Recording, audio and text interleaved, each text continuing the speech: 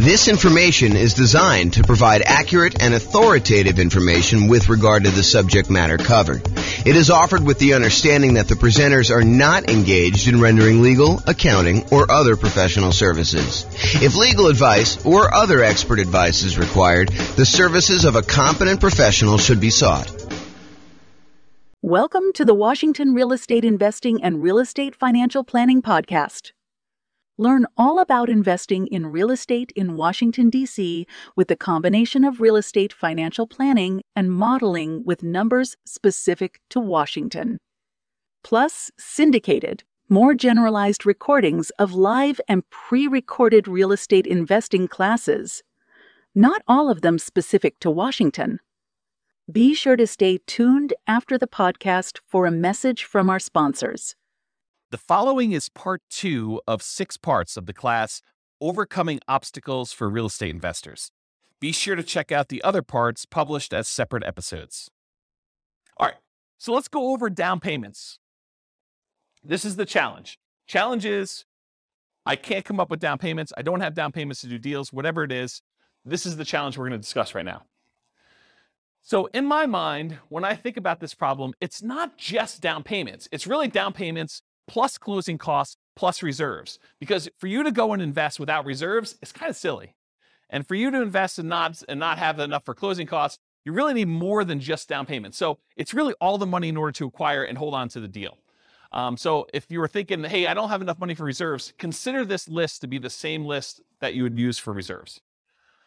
There's 2 primary groups for solving this problem. There's the strategies to reduce the need for a down payment. So I could solve this problem for you one way and say, well, let me tell you all the different ways that you don't even need down payment to do this. So we can go over all those, and we will. And then there's all the strategies to actually produce the down payment that you might need. So let's go over both these. So let's talk about reduce first. Reducing the need for the down payment so that you don't even need the down payment maybe, or you need much less of the down payment. So the first one, really, really obvious. Minimize price. You minimize your down payment. If you're going to go look at properties and you've been looking at $500,000 properties, maybe you go to a different market and you look at $400,000 properties or $300,000 properties or $200,000 properties or $100,000 properties. But if you reduce the price you're looking at, you can reduce the amount you need for down payment. Next one is bring in a partner who has down payments. So if you don't have enough for down payments, you can reduce your need for down payments by finding someone who does have down payments, and you can reduce that need for yourself, okay? There are lots of people out there that they don't have the time or the knowledge or the expertise or the desire to go out there and find deals, but they have the down payment and they're willing to partner with somebody who has that time. You just got to go find them. And we'll talk about finding them in the other section where we talk about finding. Plus, all of these nothing down financing options. So here are all the different strategies where you can acquire properties with nothing down. You can use hard money loans. Usually, not always, it's 70% of the after repaired value. It's usually not owner-occupant. Most hard money lenders, because they want to remain commercial lenders, will not loan to you as an owner-occupant in a property. They tend to be shorter term. You're not usually getting hard money loans, or you're not usually wanting to have hard money loans for more than 6 months at a time, something like that. They can be a little bit longer. They can be a little bit shorter, depending on who you get it from. They're usually at a higher interest rate, and they're often used for doing strategy where you do the BRRRR strategy. If you watch the whole class we did on the BRRRR strategy, buy, rehab, rent, refinance, and then if you have the 4th R there, it's also repeat. So you can do strategies for that. So hard money is one strategy you don't need to have down payment. Some hard money lenders might ask you for a down payment, but most of them are not, or they're going to have limited ones. Private money and hard money are different in that hard money are people that are in the business of loaning money. So, they're used to making real estate loans secured by the property. Private money is when you go have a Thanksgiving dinner and you talk to grandma and she's like, I got my money in a CD and it's earning 1%. And you're like, I'm flipping houses and I'm paying someone 9%, 10%, 12%, 15% in order to borrow the money there. She's like, man, I would be happy with 5%. And you're like, grandma, you got a deal. I will go ahead and borrow money from you and I'll pay you 5%. And so now you have a private money lender, someone that you know. That's part of the definition. It's usually someone that you already know who's willing to loan the money for that. And the terms are going to vary wildly because it's a private loan between friends and family usually. So it's really up to you and how you negotiate that, whether it's interest only, whether it's, all the money's out all the time. If you use it and give it back and pay it back, if it's, higher interest rate, lower interest rate, the term of the loan, all that's negotiable because it's a private individual and you're negotiating all the details yourself. And those can also be used for that BRRRR strategy that we've covered before. And then another nothing down loan, USDA loan. USDA loans is U.S. Department of Agriculture. They are rural properties only. So you have to be in an area that is qualified for USDA. You can look it up on the USDA website as to whether or not whether a particular house is in the USDA area. Around here, one of the cities is Windsor. That actually qualifies for USDA. I think parts of Greeley do. Wellington does.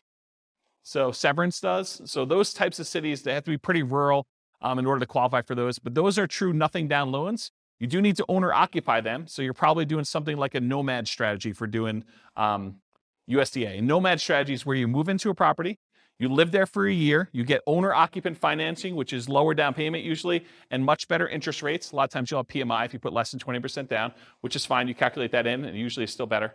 But you move in for the property for a year, and then once you live there for a year, then you convert it to a rental, and so you're able to acquire property with, in this case, USDA loan, nothing down, and then you're able to acquire rental property that way. So if you needed a way to buy properties without down payments, that's one example of how you could do it.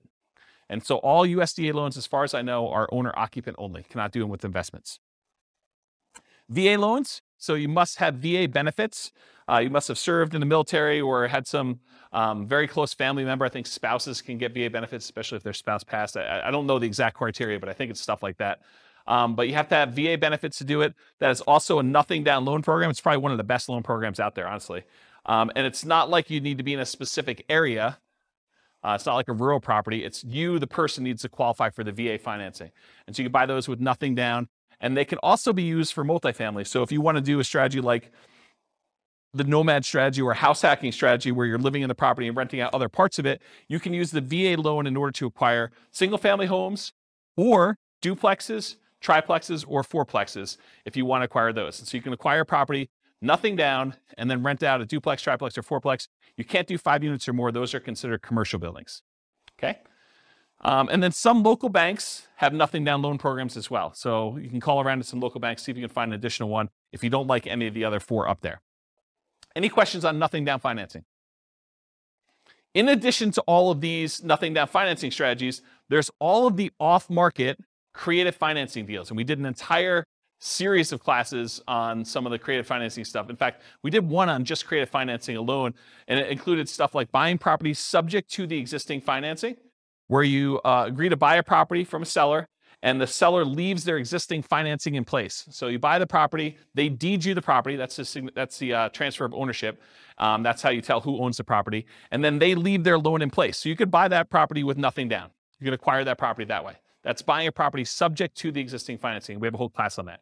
Owner financing, where the seller owns the property free and clear, and you go in there and you agree to buy the property from them. And in some cases, you may be able to buy the property where they do not need a down payment at all. They're willing to sell you the property with nothing down and get owner financing from that in order to be able to purchase it. All the lease option stuff, so you lease the property and you have the option to buy it. You agree to rent the property from somebody, and you have the option to buy it in a year or two. And with some of those, you could probably buy them with little or nothing down. The caveat to some of these is, in most cases, you'll probably want to invest some money in marketing in order to find these deals. But if you think about it, if you're spending $2,000, $3,000 in marketing in order to find an off-market deal that kind of meets your criteria, you might spend that just to get the loan costs for the loan that you're getting, right? Appraisal fees and the costs of origination fees in order to get the loan to begin with, and your closing fees. So it doesn't really, when you kind of compare it to those that you might have with even a traditional purchase, they still can be really reasonable properties to acquire. Any questions on these? Nothing down financing. And we're still in the part where we talk about the reducing the need for down payments. We haven't even gotten to the part where we're talking about how you raise down payments. Any questions? Man, you guys are really quiet. Okay, so producing down payments. So here are down payment sources, and I've listed them in primarily like my least desirable at top to probably my most desirable toward the bottom. And you could argue that some of these could be swapped around depending on your specific situation and stuff. But here's kind of how I look at them. So a source of down payment could be what I call, quote, investment cards. They're credit cards, right? But if you were using them to buy properties, you could call them, investment cards, where, when I bought a property once, I had I don't know, I had like $55,000 in a credit line on a credit card. And at the time you could write a check to yourself in order to do it. So I wrote myself a check for $50-something thousand, and I used that money in order to buy a property. And then I, did some rehab to the property, and then I ultimately did like a burst strategy where I cashed it out and I got a long-term loan on it, and I paid back the credit card. So you could use credit cards to do something like that. During one class, in a moment of weakness, I actually told you the alternative way to use credit cards in order to raise down payment money, which I will not recover here because I definitely do not encourage you to do this, but it is there. It's an Easter egg for you guys. I left it in the recording when I published the class. How many people know what I'm talking about when I said this in class? Do you guys remember seeing this? Okay, you do remember it? Okay, don't talk about it, but yes, it was definitely in the class. I talked about the strategy for using your credit card very creatively in order to come up with down payments. Go find another class to do that. So normally, I won't really recommend using investment cards, credit cards to do your down payment. That's why it's the top of the list. It's like my least favorite strategy for doing this.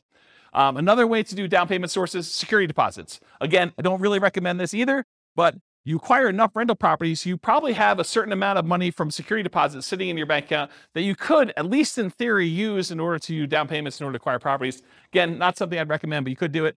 A similar thing with maintenance reserves.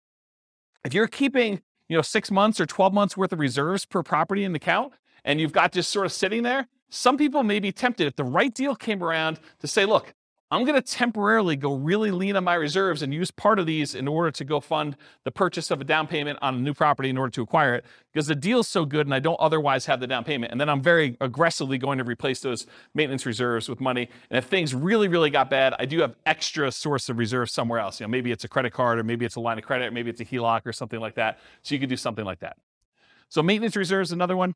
Property equity. So if you've got equity in other properties, you got a free and clear property, you got a property that you can do a cash out refinance on. Maybe it's an investment property, you do a cash out refinance. Maybe it's an owner occupant property that you can do a cash out refinance on. But any of those things where you have property equity in other properties that you could do, you could either sell those properties, you could refinance them, or in some really creative cases, you may be able to pledge the equity in a property in order to have a owner financing seller agree to do the property. If you say, look, I'll give you a lien against my other property in lieu of a down payment in order to buy your property, something crazy like that. Depreciation. So depreciation is the tax benefits you get by owning a rental property. It has to be a rental property. And usually it comes in the form of reduced taxes that you need to pay in at the end of the year. Although you could actually go and adjust the, whatever they call that. I should probably know the name of this by now. But when you have a job and you figure out how many exemptions you have, you fill out that form and you hand it to your employer, and that determines how much they take out in taxes so that you don't get hit with a big tax bill at the end of the year. Well, if you have a bunch of rental properties, you could adjust that number. Well, I should say it this way. If you have a bunch of rental properties where you normally get a big tax refund check at the end of the year, you could adjust those numbers so that you get less of a check at the end of the year, and you actually get more back in your paycheck each month or each week or each 2 weeks, whatever you get paid at. And so you could actually get the money sort of as more immediate cash flow. But a lot of folks, when they acquire rental properties and they leave their earnings things in place, at the end of the year, they end up getting a much bigger refund check back because they end up doing their taxes and the depreciation gets all benefited to them at the end of the year. So you can almost think about any tax refund check you get, although I specifically talk about depreciation here, you can look at that as a source of down payment money for when you're acquiring property. So depreciation would be a way to do that. Retirement accounts. So if you have a retirement account, maybe you switch that over to be a self-directed retirement account, or maybe you take some type of loan against the retirement account and you do that. Family members, if you're doing legacy nomad is when you're acquiring properties and, mom and dad or grandma and grandpa are actually loaning you the money or gifting you the money, and they're not usually loaning to you too, usually gifting you the money in order to be able to acquire properties. Maybe for estate planning reasons, they're like, look, you're going to get something when I pass anyway. I might as well give you $20,000, $50,000, whatever it is, in order to do a down payment on this property while we're still alive, sort of clean our estate, help you now sort of situation. So family members could be doing that, or doing nomad by proxy. Maybe mom and dad want to invest in real estate and you're willing to be the person that moves into the properties, and you guys agree you're going to split the property 50-50 or whatever you agree to. So your part of it is you move into the property, you live there for a year, mom and dad provide the down payment for you, and now you're a 50-50 partner with mom and dad in a property where you're doing nomad. We call that nomad by proxy as an example. So that's another one, family members. Sell stuff you don't need or want. I'm sure you guys got a lot of stuff that you don't need or want. I mean, you could sell it, you could raise some money pretty quickly with that. May take some effort, but that's something you could do. And if you're going to be nomading, that's super helpful to actually get rid of all the clutter so you don't have to move it all. Now we're getting to the normal ones, right? You guys should have thought, you should have saw this one coming. Saving money, okay? From a regular job, from a part-time job, maybe you go get an extra job, and the extra job money is the one you use for saving up for down payment. Maybe you start a side business to kind of build your retirement or build your fortune or doing something like that. That's an example of just ways to save money. Partnering, so go find a partner who has the down payment and be able to do deals that way. And then rents on properties, including house hacking. So you can use rents you have in other properties. Maybe you change the investing strategy you're doing short-term in order to raise money from being able to do these down payments. Like, for example, you were doing long-term rentals. Maybe you convert it to short-term rentals to get a lot of extra cash flow, at least for a temporary period of time, until you have enough to be able to do your down payment. Or let's say you don't own any property right now, but you really want to raise down payment. Well, one of the things you could do, as long as it allows it in your particular lease, is you could sublease a part of your house that you're living in. It's called house hacking. Basically, you buy a property, or in this case, you're renting a property, and you lease out your bedroom to somebody else who wants to pay you $500 or $600 a month, $800 a month, whatever it is in your marketplace, and then you actually collect that money. The good thing about that too is, and Austin can correct me if I'm wrong here, but I believe that if you have that on your tax return for a year or two, you can actually use that income to help you qualify for when you get your loan. So that could be a way for you to not only get extra income for down payments, but it could also help you qualify with your debt to income when you go to qualify to buy the property, and you bring your roommate with you if you want to when you buy the new property, you move out of the rental to do things like that. And then finally, lease option fees.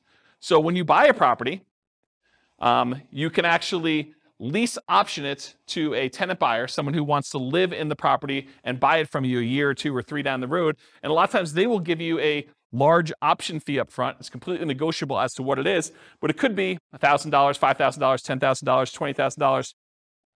I'm trying to think of what the largest option fee I've received was. It's got to be in the $20,000 range.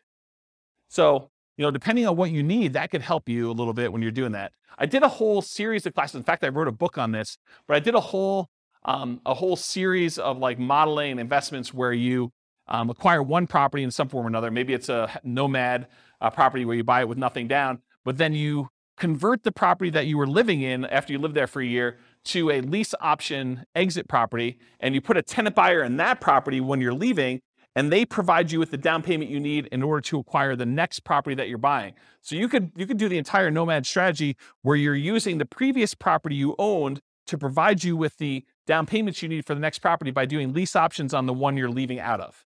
So you can eliminate the need for down payments completely doing that strategy. And I did this, I taught that class like 5 or 6 times. So there's got to be a recording of somewhere online. And if not, I'll probably do another one for the new podcast. And in addition to that, I wrote a book on it. I think the book was called How to Acquire a Multi-Million-Dollar Real Estate Portfolio Starting with Just $3,000. And I think my thinking on it was the $3,000 was like a closing costs and stuff to acquire the first property. And then you use the tenant buyers to pay the option fee in order to move on to the next property each time. And I show you acquiring a whole bunch of properties that way until you get to the point where you're acquiring more than one property a year, because when the tenant buyer cashes you out and you get some profit from that property, you use that to buy 20% down properties or 25% down properties in the future. So there's a whole bunch of strategies around that. So that's all I got for producing down payments. Any questions on the challenge of I don't have a down payments, I need down payments, all that stuff?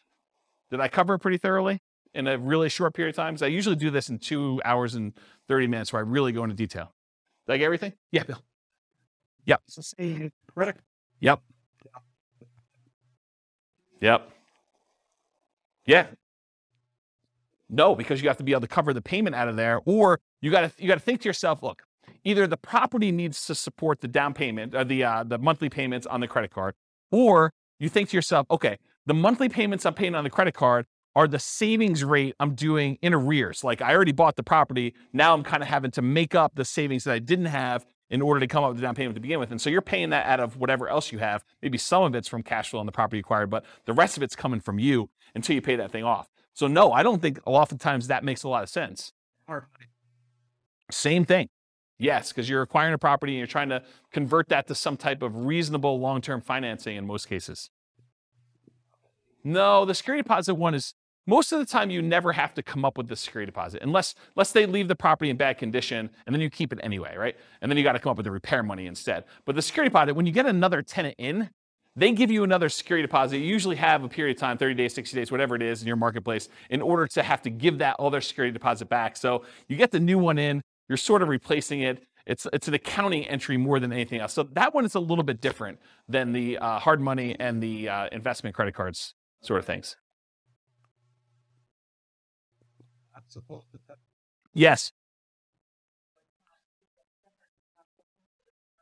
Okay, so what she's talking about is, what she's talking about is if you are a licensed real estate agent, that is required. You must keep it in a separate trust account to do that. If you are not licensed as a real estate agent, you do not need to keep it in a trust account. It's not a bad idea, but you do not need to. It's not required by law. Yeah. But as a licensed real estate agent, you absolutely are. Are you licensed? Yep. If you are licensed, regardless of whether you do property management, you must do the escrow account. Yeah, including security deposits.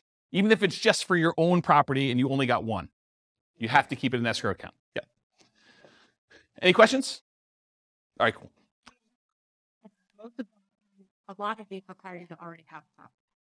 Some of them do. I mean, investment credit cards does not. Retirement account does not. Family members does not. Sell stuff does not. Saving does not. Partnering does not. Lease option fees do not. I mean, you can use lease option fees when you're buying the property that you're moving into. You could go advertise to find a tenant buyer up front and say, look, pick any property from the MLS. You're going to need to come up with the down payment, but I'll sign for the loan and we will apply that towards your purchase.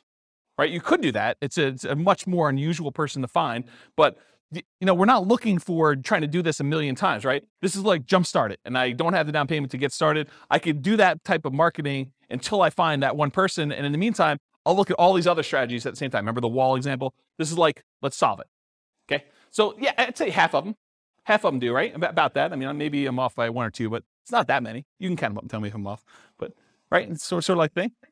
Yeah. All right, cool. Any other questions on this? Is that helpful? That's solve your problem. No? No? Yeah. Oh. Yeah. You could borrow against your own life insurance policy.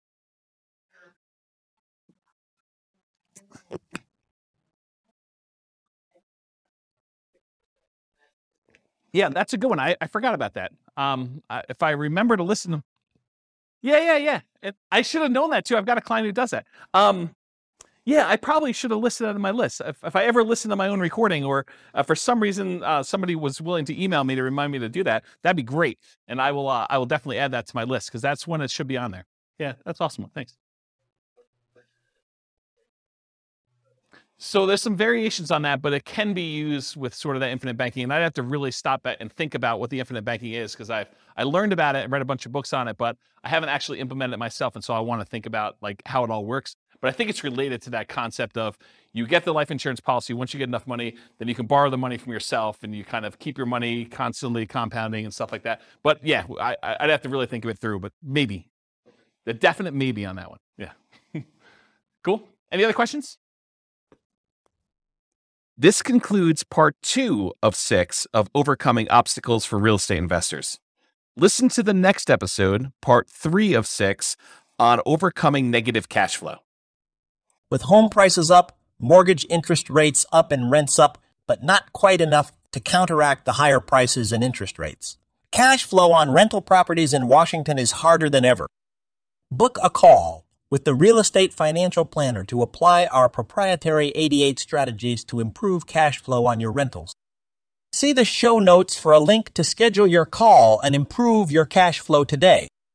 If you're a real estate agent, lender, or professional in Washington that wants to help our real estate investor listeners, consider reaching out to learn about collaboration opportunities with this podcast. We'd love to add more value to our listeners by having you assist our investors buy, sell, and finance their real estate investments. See the show notes to schedule a call to discuss collaboration opportunities.